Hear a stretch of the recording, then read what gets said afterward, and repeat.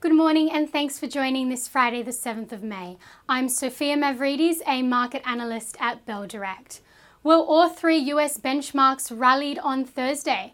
The S&P 500 up 0.82%, the tech-heavy Nasdaq up 0.37%, and the blue-chip Dow Jones up 0.93% at a record high.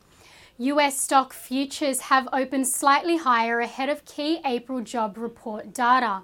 Economists expect 1 million payrolls to have been added last month, and the unemployment rate is expected to have fallen to 5.8% from 6%.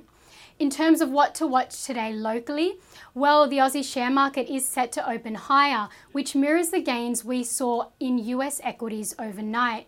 The futures are suggesting a 0.28% rise at the open. This morning, Australia will publish the April AIG Performance Services Index, which was previously at 58.7, while the RBA will unveil the minutes of its latest meeting at 11:30 a.m. Australian Eastern Standard Time. Well, yesterday night, the RBA Deputy Governor, Guy Debelle, said that the economy is in a better position than the RBA expected it to be at this stage of the economic recovery. His statement follows better than expected economic growth and GDP being back to its pre-pandemic levels.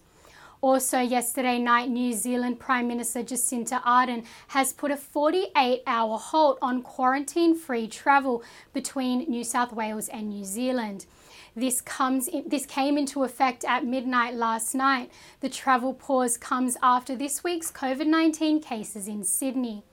With this in mind, keep an eye on travel stocks such as Flight Centre FLT, Qantas QAN and Air New Zealand AIZ. In terms of company results, well, News Corp NWS reported third quarter profits of $96 million after $1 billion net loss previously.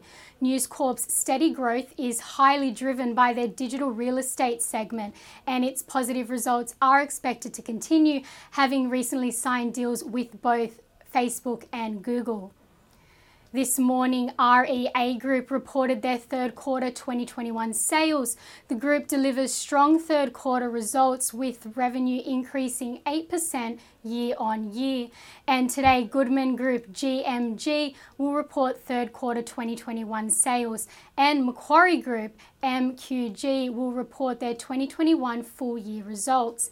In February, Macquarie Group said that they expect to deliver profits of 5 to 10% higher than FY 2020. Moving to commodities, the oil price is down 1.4% to $64.71. Gold is up 1.59% and iron ore continues to trade higher, currently at a record high of $197.64. Keep an eye on the most traded stocks by Bell Direct clients yesterday. These were ANZ, CSL and Afterpay APT. And the most traded stocks by our advised clients again were ANZ and Afterpay, as well as Vanek Vector's Australian Equal Weight ETF, that's MVW. Moving to some trading ideas for your consideration today. Well, Bell Potter reiterated their buy recommendation on Amico Holdings, EHL.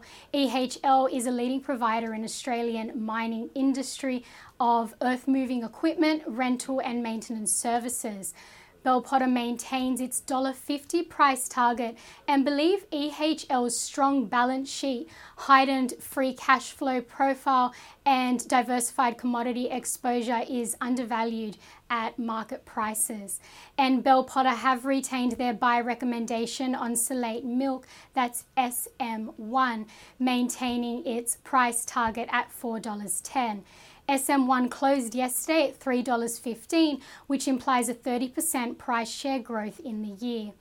And lastly, Southern Cross Media Group, that's SXY, Peel Mining, PEX, and Bisley Steel Group, BIS, are all giving off bullish charting signals according to Trading Central. I'm Sophia Mavridis with Bell Direct. Have a great day and happy trading.